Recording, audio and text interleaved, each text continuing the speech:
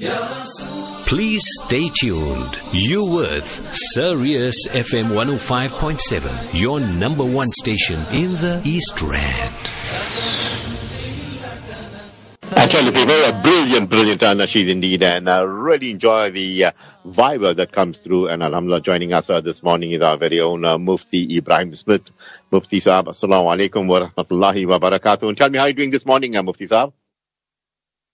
Wa alaikum assalam wa rahmatullahi ta'ala wa barakatuh. Shafat, Yusuf, and all our wonderful listeners out there. Indeed, it's a wonderful Jumu'ah nearing the end of Sha'ban now, and anticipating the glorious month of Ramadan. Absolutely, Mufti Sahaba. Ahlan wa sahlan ya Ramadan. You are honored the month of the Noble Quran. Your questions are flying through, Mufti Sahab. It says, Assalamu alaikum, Mufti and Shafaat. Can women do business during Jummah? Hey, out of all calf mark, Mufti. Shafaat, it is permissible. Remember, people, that Jummah is not compulsory upon females. So because it's not wajib and compulsory upon females, they will only perform Salatul Dhuhr, and as such, they can continue doing their business, permissible business dealings, even during the blessed hour of Yom Jummah, if need be. If there's no need, no problem, inshallah. If they have a need, then they can continue doing their businesses without any harm or sin upon them. Yeah, make sure you sell the rosewood honey, eh? Yeah, when you're doing that business. Assalamu alaikum, Mufti. Is the relaxation of some COVID rules by the government a ploy to bring back a lockdown again? Good question. Yes, Shafat, very, very good question. The possibility exists. We might still see future possible lockdowns, although it is hampering economic growth, etc. But we've seen in the past what happens when rules are relaxed and the restrictions are eased, and then we are hit with a new variant and most probably new lockdowns as well. And I've read the other day that the WHO said that we are only midway through the pandemic. So if it takes 2 years to reach almost midway, then most probably another 2 years then we'll have to continue suffer and go through all these difficulties, So people shouldn't be too happy at this point in time by enjoying all these relaxations, because it might just be kept and used against us in future by saying that you people misbehaved, and because of that we have a new increase in daily cases, etc. And that is how they will bring back certain measures again. I am suffering from cancer and it results in my body being weak. Should I still fast in Ramadan? Allah subhanahu wa ta'ala grant Shifa Kamil, complete cure to all our critically ill, terminally ill, and all other people suffering from all various different illnesses and sicknesses out there. If a person suffers from cancer and the person is on medication or going for chemotherapy, etc., then of course a person's body becomes very, very weak, because remember, cancer is one type of sore. It sort of eats away the flesh inside. So a person loses muscle and tissue, etc., and that weakens a person, So yes, if you've consulted your medical Muslim doctor and that doctor has advised you not to fast, then do adhere to the advice of the medical practitioner.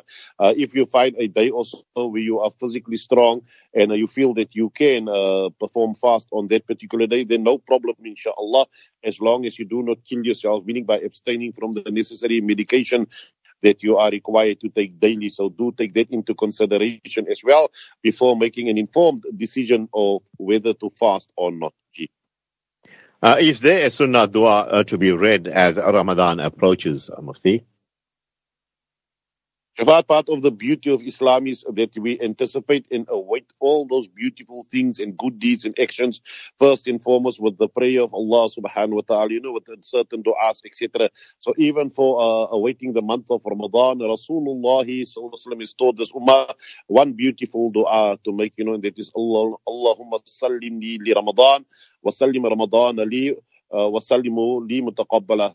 Ya Allah, safeguard and protect me for the month of Ramadan, and safeguard and protect the month of Ramadan for me also. So one is asking protection from Allah subhanahu wa ta'ala so that one can witness and be able to witness the month of Ramadan. We see so many people passing away, etc. So we don't know if we will be alive also. And then is asking Allah to protect Ramadan for us, meaning we should enjoy and derive maximum benefit from the glorious month of Ramadan by increase or increasing our good deeds, tilawat, etc.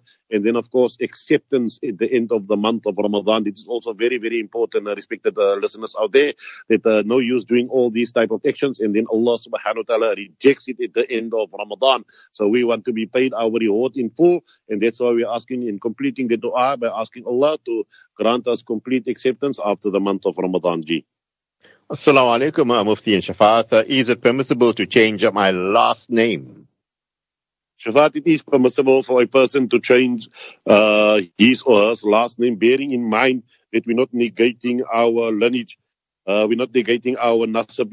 It is not because we want to cut off family ties or we don't want to be associated with our biological parents. So if that seems to be our main reasons and concern, then it will not be permissible for a person to change our surnames. Yes, if our surnames has some religious connotation or with affiliation to other denominations, other religions, Hindus, it is a complete distraction, let alone the Xbox and PS5 and all these other devices that has been created to enslave our kids both mentally and taking them away from the remembrance of Allah subhanahu wa ta'ala.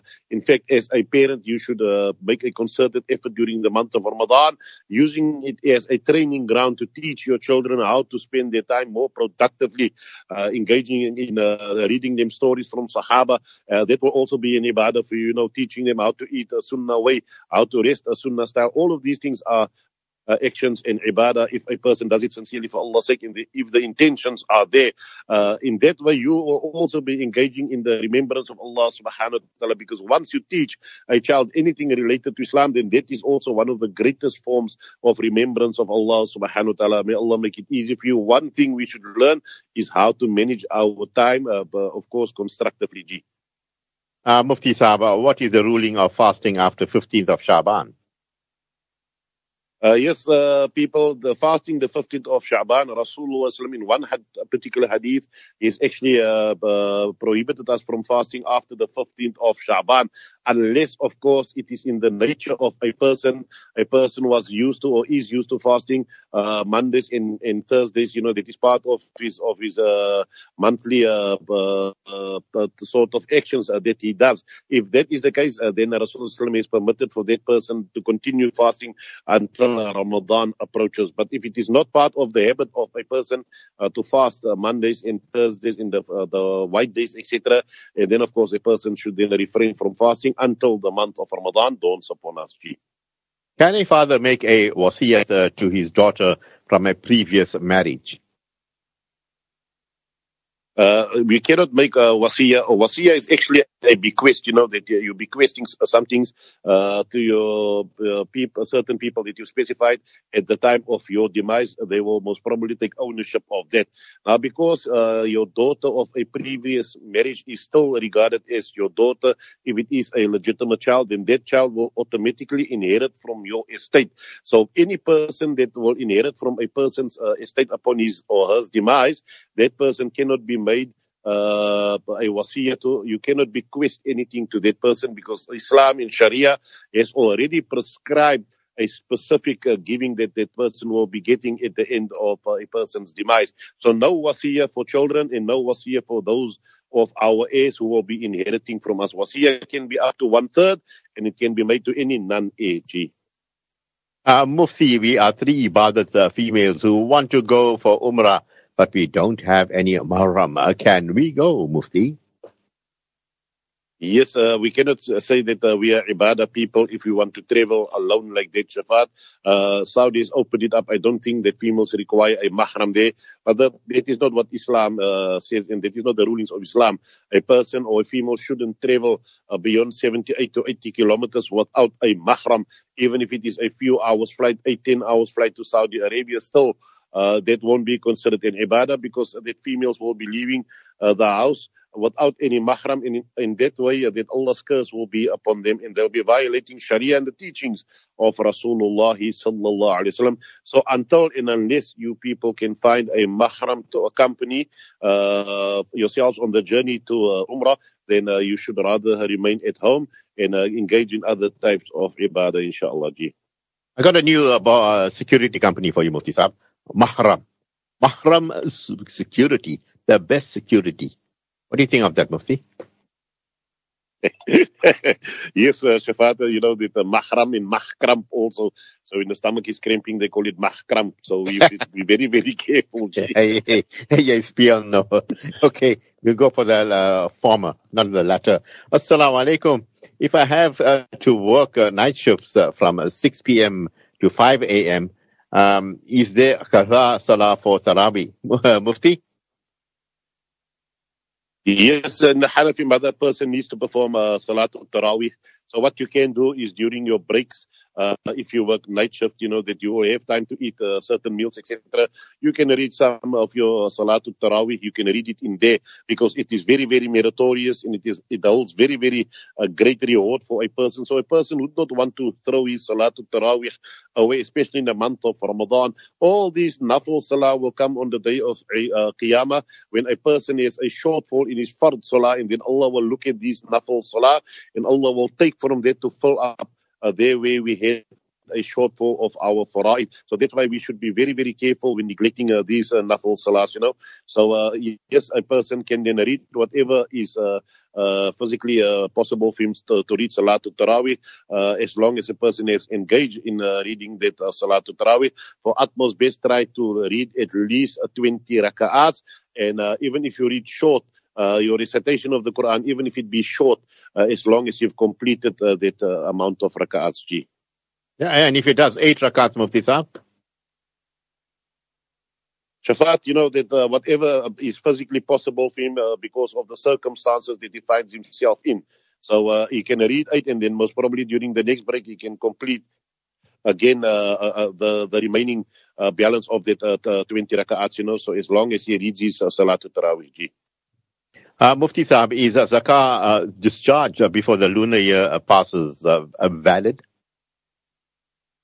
In order for zakat to be valid, that is discharged beforehand, one needs to ascertain first and make sure that a person has the nisab at hand, because only when a person has the nisab amount in a person's account and there will be money during the time of discharging it, then a person can discharge it. But however, the intention should be made, Shafat. It won't be zakat if a person does not make the intention to taking the money out at the time of giving it. If there's no intention, a person, of course, will have to repay that amount. So make your intention, make sure that you have the nisab amount in the account, and then inshallah, in that way, you can pay your zakat early. I started the Quran Khatam on my phone app. Do I need ablution to recite Mufti Saab? A person does not require wudu and ablution when reading from the Quran apps that we find on Google Play or iPhone or etc. What you should avoid is touching those verses, Shafat. For that, wudu is required. A person can scroll. Yes, if you have a stylus, if you have one of those smartphones, you know, where you use a stylus, and but then you have to be careful. You can page exactly on the side of the page, scrolling up and down, but do not touch the verses of the Quran, even if it be in app form, when you are not in a state of wudu. And be careful when you enter the toilet, etc. With these apps, make sure that you close the app properly. That is part of the etiquette and adab in dealing with the glorious Quran. G. Yeah, Yusuf, now you know Mufti Ebrahim Smith got the stylus phone, eh? Hey, he's got style, this Mufti Saab. He's got the latest phone. Assalamu alaikum. Is it permissible to pat utility bills with interest money? Hey, I don't know how that works, Mufti.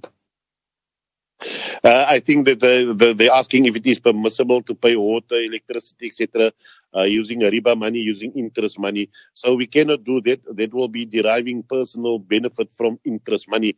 Remember that utility bills a person must pay. There's no getting away from that. We're not living on love and fresh air. So somehow, some way you have to pay, because it takes money to get these resources to a person's house. So you must pay it from your salary. You must pay it from whatever funds you have beside interest money. Interest money you will take and you will give it to poor Muslims, people that you see that are below the breadline. You give it to them without hoping for reward and without requesting dua also, G. Mufti Saab, our company offers free medical aid to its workers. Is it permissible to use this medical aid? It is permissible. See, if the company offers or the government offers to its employees, etc., then it will be permissible to make use of the benefits of such a medical aid, because you have not subscribed to medical aid voluntarily. Remember, medical aid also has its cons and has haram elements, which include interest, which include gambling, gharar, uncertainty, and darar, harm also, because you're paying in most of the time. You can't even claim for what you have paid.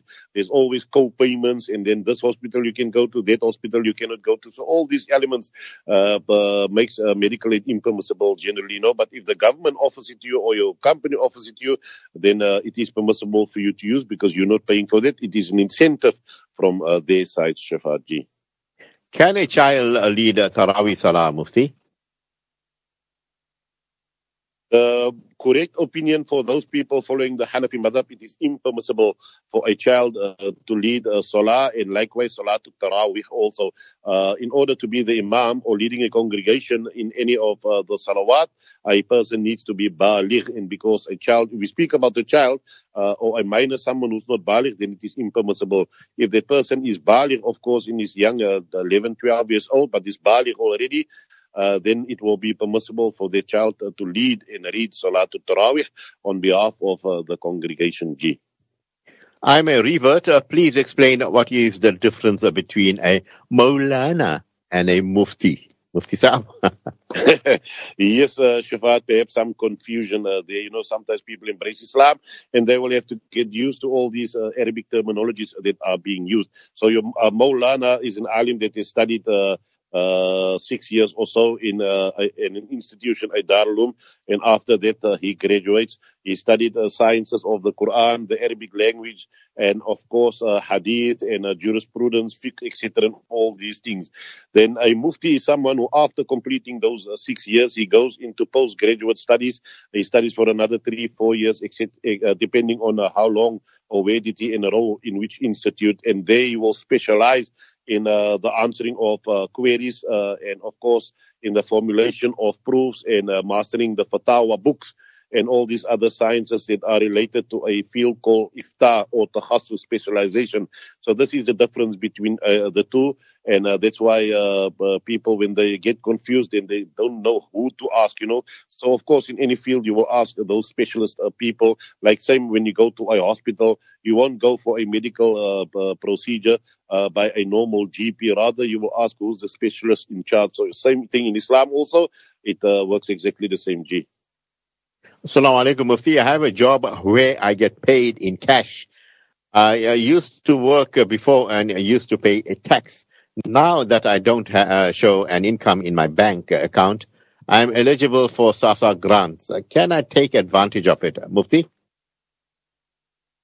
Shafat, if you don't take it, who's going to take it? People who's getting also are taking it. Everyone is taking. So the government gives it as incentives for the people to help and assist them. And if you are eligible and you feel you have a need for that, then by all means go and take it. Someone else will take it. There are people who are claiming SASA money, people working for government, using it fraudulently, etc. So Muslims are very honorable people. They won't con, lie, cheat, and steal, etc. But if the opportunity affords itself to you, whereby you have less of an income and you can do what that stipend the government is giving, and you are eligible, then you may take it and use it by all means. G.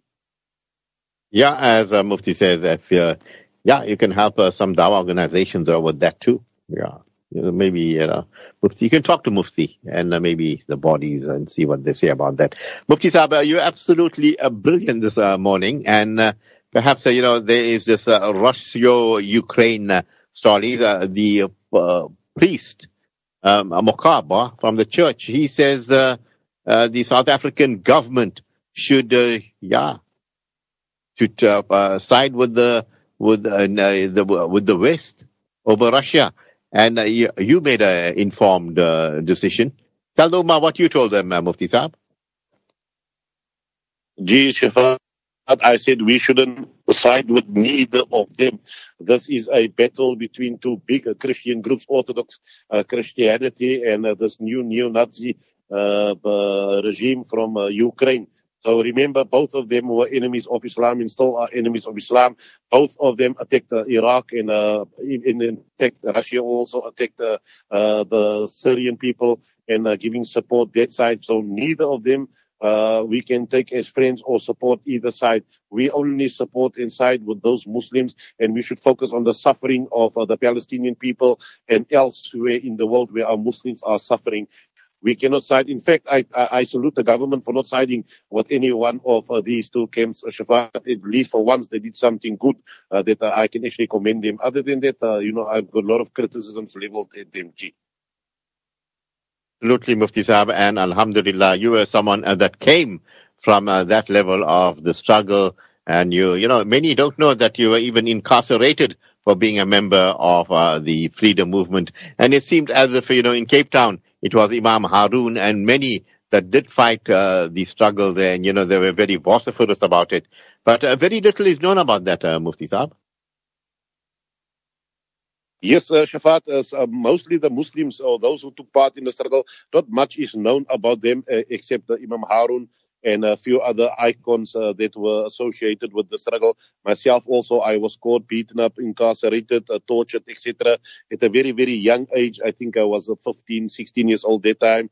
And we were part of the liberation struggle. That's why I'm not scared of any government in this, because they did the worst to me during those days. And that's why, and we don't want any accolades from them. But certainly the Muslims played their part in liberating this country from the clutches of apartheid at the height of that, So, and then there's also other people. There's many, Shafat, Muslim people that were involved here in the struggle for the liberation of South Africa. And that's why we cannot see the country go down the gutters right now, G.